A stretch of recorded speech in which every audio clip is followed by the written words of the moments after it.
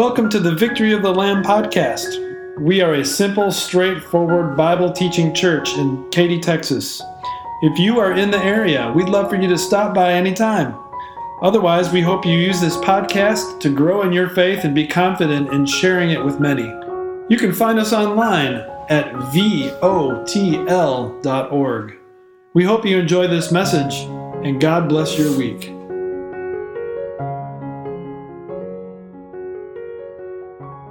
Grace, mercy, and peace from God our Father through our Lord Jesus Christ be yours in abundance today as you consider how He can make His love increase for you so that your love might increase for others. Garden hoses and Thanksgiving dinners. And yes, this is the first time in many years I've ever started a sermon with those two things being called into your mind. Here's why. When you are watering your grass or your flower beds or your garden, if you have a backyard garden, if garden hoses could talk, would it ever tell you, hey, not so much. We're going to run out. There's not enough water at all. Now, to be fair, if you lived in the western part of the United States and it was a time of severe drought, you might have some of that cross your mind, but the vast majority of the time, no. You water your flower bed and your garden and your grass, and you do not think at all if the water is going to run out or not, because quite simply it won't. What about Thanksgiving dinner? You sit down at the table, there's a group of family or friends gathered around the table with you, and you can't help but notice the turkey platter is only 1/3 full, and the bowl of mashed potatoes only 1/3 full, the bowl of buttered corn only 1/3 full. And then you hear the host and the hostess say, sorry, that's all we got. How hefty would your helping be, maybe a spoonful or two, compared to if you sit down at Thanksgiving dinner with family and friends and the turkey platter is overflowing and the mashed potatoes are overflowing and the buttered corn bowl is overflowing, and you hear the host and hostess say, hey, eat up, there's more in the kitchen, plenty more. Those two pictures of garden hoses and Thanksgiving dinner, very different. Which one is a better analogy of God's love? Is He trying to help us say, slow down, easy does it. I'm not sure if I have enough love to go around for everybody in every situation. Or is it the alternative, which I know that you know it is? God has more than enough love, an abundant excess of love for you and all in any and every situation that comes up. Keep that in mind today as we think about how precious it is to have full confidence that the Lord makes our love overflow. And the amount is not small. The scriptures that we get to think about today are from 1 Thessalonians chapter 3. In these verses, the Apostle Paul is writing to the Thessalonian congregation, and we don't know a lot about what was going on there, but we do know this. And the little bit we know would make us take pause and say, wow, those people really needed to focus on Jesus so that their love would overflow. You see, when Paul was in Thessalonica, he was there 3 weeks, and 3 weeks in a row, he preached in their synagogue. And he preached, Jesus is the Savior. He died for you and your sin. He rose from the dead to give you life after death. Paul preached that Jesus is the Messiah, the only one who could have done this. Some listened and came around to faith and joined their congregation. Others, though, were jealous and vicious, even furious. And those jealous people rounded up the roughest characters they could find, formed a mob, and stormed the house of a man named Jason, because Jason was a believer and they thought maybe Paul and Silas were there at Jason's house. They wanted to yank the missionaries out of that safe Christian home and into the crowd that was stirred up and angry. Paul and Silas weren't at Jason's house, so instead of yanking the missionaries out of the home, they yanked Jason out. And they brought him before the authorities and said, "This guy is hosting other people who have caused trouble all over the world. And now they've come here to our town. And the trouble all centers on this, that they don't care about Caesar. Instead, they worship this guy named Jesus, who claims to be a king." Who's the one stirring up the riot? Who's the one being the mob mentality here? Certainly wasn't the missionaries or the Christians. It was the jealous ones. And yet, at the end of the day, Paul and Silas slipped out of town, kept preaching about Jesus to other towns as they went forward on their mission journey, but Jason and the other Christians were still there in Thessalonica, with those jealous people still around. And now they had the bullseye squarely on their back. How would you encourage them? Hey, don't give up Christianity. Hey, God's in control in spite of all this stuff you see and hear in your earthly lives. Well, that's what the book of 1 Thessalonians is, and 2 Thessalonians 2, Paul's letter to that congregation to encourage them during their times of persecution. We have a few verses today to go through, and they will help us see that Paul's great prayer for the Thessalonians wasn't actually hunker down, hang tough, you can do it. And it certainly wasn't fight back with all you've got because they deserve it. Instead it was, we're praying for you so that the Lord will make your love increase and overflow. And remember, as you're thinking about that, the one we're depending on to help us do that has an inexhaustible supply. The water's not going to run out for the garden hose. The food's not going to run out at Thanksgiving dinner. With all of that in mind, let's get into the verses here. Verse 9. How can we thank God enough for you in return for all the joy we have in the presence of God, our God, because of you? The Apostle Paul says, it's just happiness all over the place. It's joy popcorning around everywhere in my heart when I think of you, because you heard the message about how sinful you were, you heard the message about how forgiving Jesus is, and you believed it. You know you have a home in heaven. You know that's not going to change no matter what people try to do when they storm your house and drag you before the authorities unfairly. That makes no difference. We have joy night and day all the time because of you and your faith that God has worked in you. Verse 10, night and day, we pray most earnestly that we may see you again and supply what is lacking in your faith. Paul and Silas really wanted to see the Thessalonians again. It's safe to say that because of the tension in the air against Christianity and Jesus, that wouldn't be simple. Not to mention the travel logistics back then were different than they are now. You couldn't just get from one point in the world to another point in 24 hours or less if you have enough money and can book the right plane ticket. Paul really wanted to see them, not for any reason other than to give them something. He wanted to supply what was lacking in their faith, like a jigsaw puzzle missing a few pieces yet.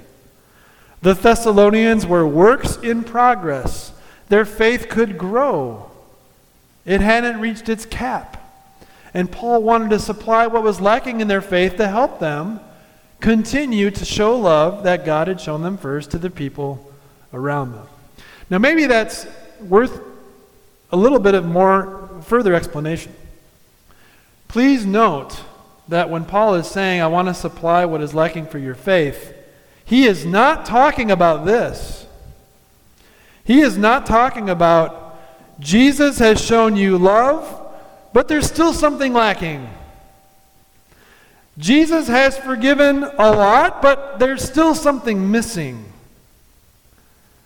God gives you the path to get to heaven, but you still have to fill in the blank with whatever you would still have to do. That is not at all what Paul is talking about when he says, I want to supply what is lacking in your faith. There were no jigsaw puzzle pieces missing this way. The Thessalonians were fully forgiven by God's grace because of Christ's finished work. The Thessalonians were firmly anchored in a heavenly home waiting for them one day because of Christ's finished work. Nothing missing, nothing lacking. This way. But did they love everybody perfectly? Of course not. We don't either. In fact, nobody this side of heaven does other than Jesus Christ himself when he was here. And that is what Paul is describing. I want to supply some missing jigsaw puzzle pieces for your faith in the way that you love those around you. If we looked in the mirror and spent some time thinking about how might that apply to me, what would be a jigsaw puzzle piece of love that's lacking in the way that I treat other people? There's a few things that might come to mind. One would be if there's someone in your life who is living a sinful lifestyle. They are charging ahead into addiction. They are charging ahead into greed or lust. And they are lying about it, and you know it, and they know it. But what might be lacking in your faith would be the godly, loving courage to be loving enough to have tough love and say, you need to stop. You're hurting your relationship with Jesus. You're hurting your relationship with many others as well. You need to stop. Stop sinning. Repent. It might be something that's missing in our faith, in the love that we share with other people, that we don't have that abundant love and courage God can give to tell people, stop. You need to repent. In that tough love way. What else might be a way that we would have some puzzle pieces missing? One might come if we feel like we're treated on a smaller scale maybe, but still a vicious scale of someone else persecuting you because you believe in Jesus as your Savior and you believe that the Bible is God's holy word with no mistakes. God would need to give you enough love to love them, even when they might be considered your enemy, an enemy of Christ at least. It's not easy in the thrust of the heat of the moment or going forward after the thrust of the heat of the moment to say, Father, forgive them. They don't know what they're doing. Maybe that's another piece of our faith, life, puzzle in the way that we love others that is still missing, could use some work. Or what about if our hearts are attached to things below and not things above? Instead of saying, my greatest possession is Jesus, heaven being my home, forgiveness being mine eternally, we treat that as almost an afterthought and get really excited, nervous, angry, frustrated about things below. And we're so emotionally attached to the things below, we spend all of our time and money there, and heavenly things are an afterthought instead of the opposite, where heavenly truth is our everything, and we spend a lot of time and money with that priority in mind, and then the rest of it is just kind of a shrug of the shoulders, whatever. That might be some area where our faith, life, and love for others is missing some pieces. What do we do when we realize how we are falling short of the perfect life of love, which, hey, let's face it, that's not hard to find, is it? It's not hard to find. We think about who's in charge of my heart. Every Sunday, when we say the Lord's Prayer, or every time you say the Lord's Prayer in addition to that, we pray the words, "Thy kingdom come," which is another way to say, Jesus, you come and rule in my heart. Jesus, you and your love, your courageous love, your forgiving love, your heavenly centered priority love, you come and rule in my heart. Thy kingdom come. You're the king of my heart, not me. And as we are thinking about that, guess what? We realize all over again, Jesus has forgiven all sin for all time. Jesus has washed away and disconnected us from any wrath of God we would incur because we have been less than loving when people are persecuting us, less than loving in our priorities, comparing earthly priorities with heavenly priorities, less than loving with holding grudges and failing to show tough love. Jesus washes it all away. And God sees us as someone who is spotless. No sin. No mistakes.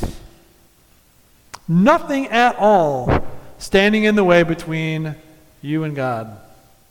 Not even one little thing.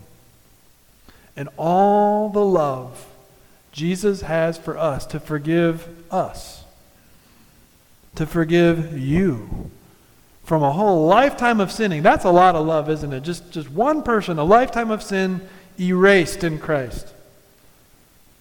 And then multiply that by all of the people of the world.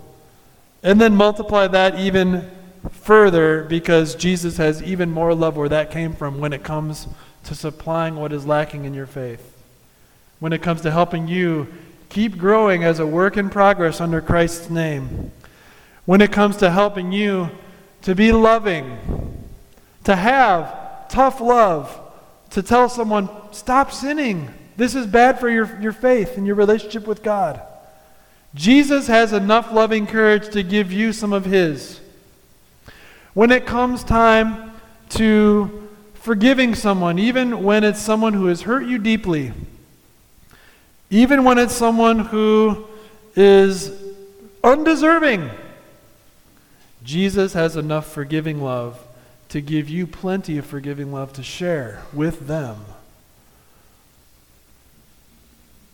Even when it comes to having heavenly priorities instead of earthly priorities, Jesus has enough love that loves forgiveness and the home in heaven waiting for us to give to you to help your priorities be just like his. What an amazing thing to think about. That as there's plenty of water in the city water supply for your little garden hose to sprinkle on your grass or flower beds or gardens, we, in Christ, can take the amazing measure of God's love that flows to us and through us to sprinkle to the people in our lives in lots of different ways. Not a fire hose, that'd be too much and too fast. Maybe it wouldn't be effective, just like a fire hose wouldn't be very effective for watering your grass in the summer.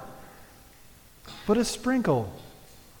Loving, constant, refreshing, helping anyone in anything for any length of time. God has enough love to make your love increase and overflow. And if there's one thing you remember about the sermon today, I hope that it is that. God is the one in charge of making your love increase and overflow, not you. Because if you're like me, there's plenty of times where you think, I don't know if I have the love to do that. I don't know if I can muster up the courage to do that. And the answer usually is, well, no, you don't. and I don't, but God does. Listen to these last 3 verses, and I think you'll see what I mean. Now may our God and Father himself and our Lord Jesus clear the way for us to come to you. May the Lord make your love increase and overflow for each other and for everyone else, just as ours does for you. May he strengthen your hearts so that you will be blameless and holy in the presence of our God and Father when our Lord Jesus comes with all his holy ones. You see that in verse 12? The Lord is the one in charge of making your love increase and overflow. You see that in verse 13? The Lord is the one in charge of strengthening your hearts and bolstering your soul to be heavenly minded instead of earthly minded.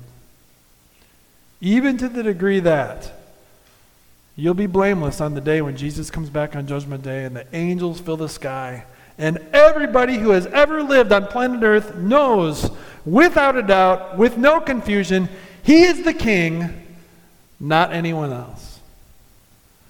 Lift your heart to that day during this Advent season. Let the King of Kings be in charge of making your love increase and overflow.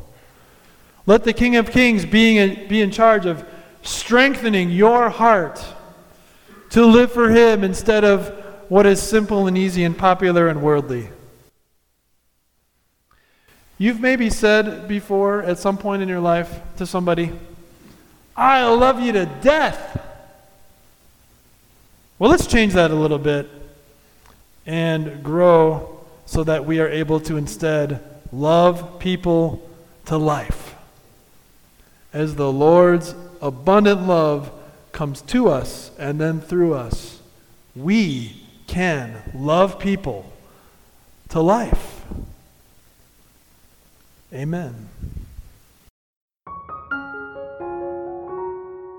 Time is precious. Thank you so much for investing some of your time with us today. Could I ask you for one more favor? If you're enjoying this podcast, please don't forget to click subscribe and give us a rating. Just a few seconds of your time will help other people hear the simple, straightforward Bible message we offer. Thank you so much. God bless your day in Christ.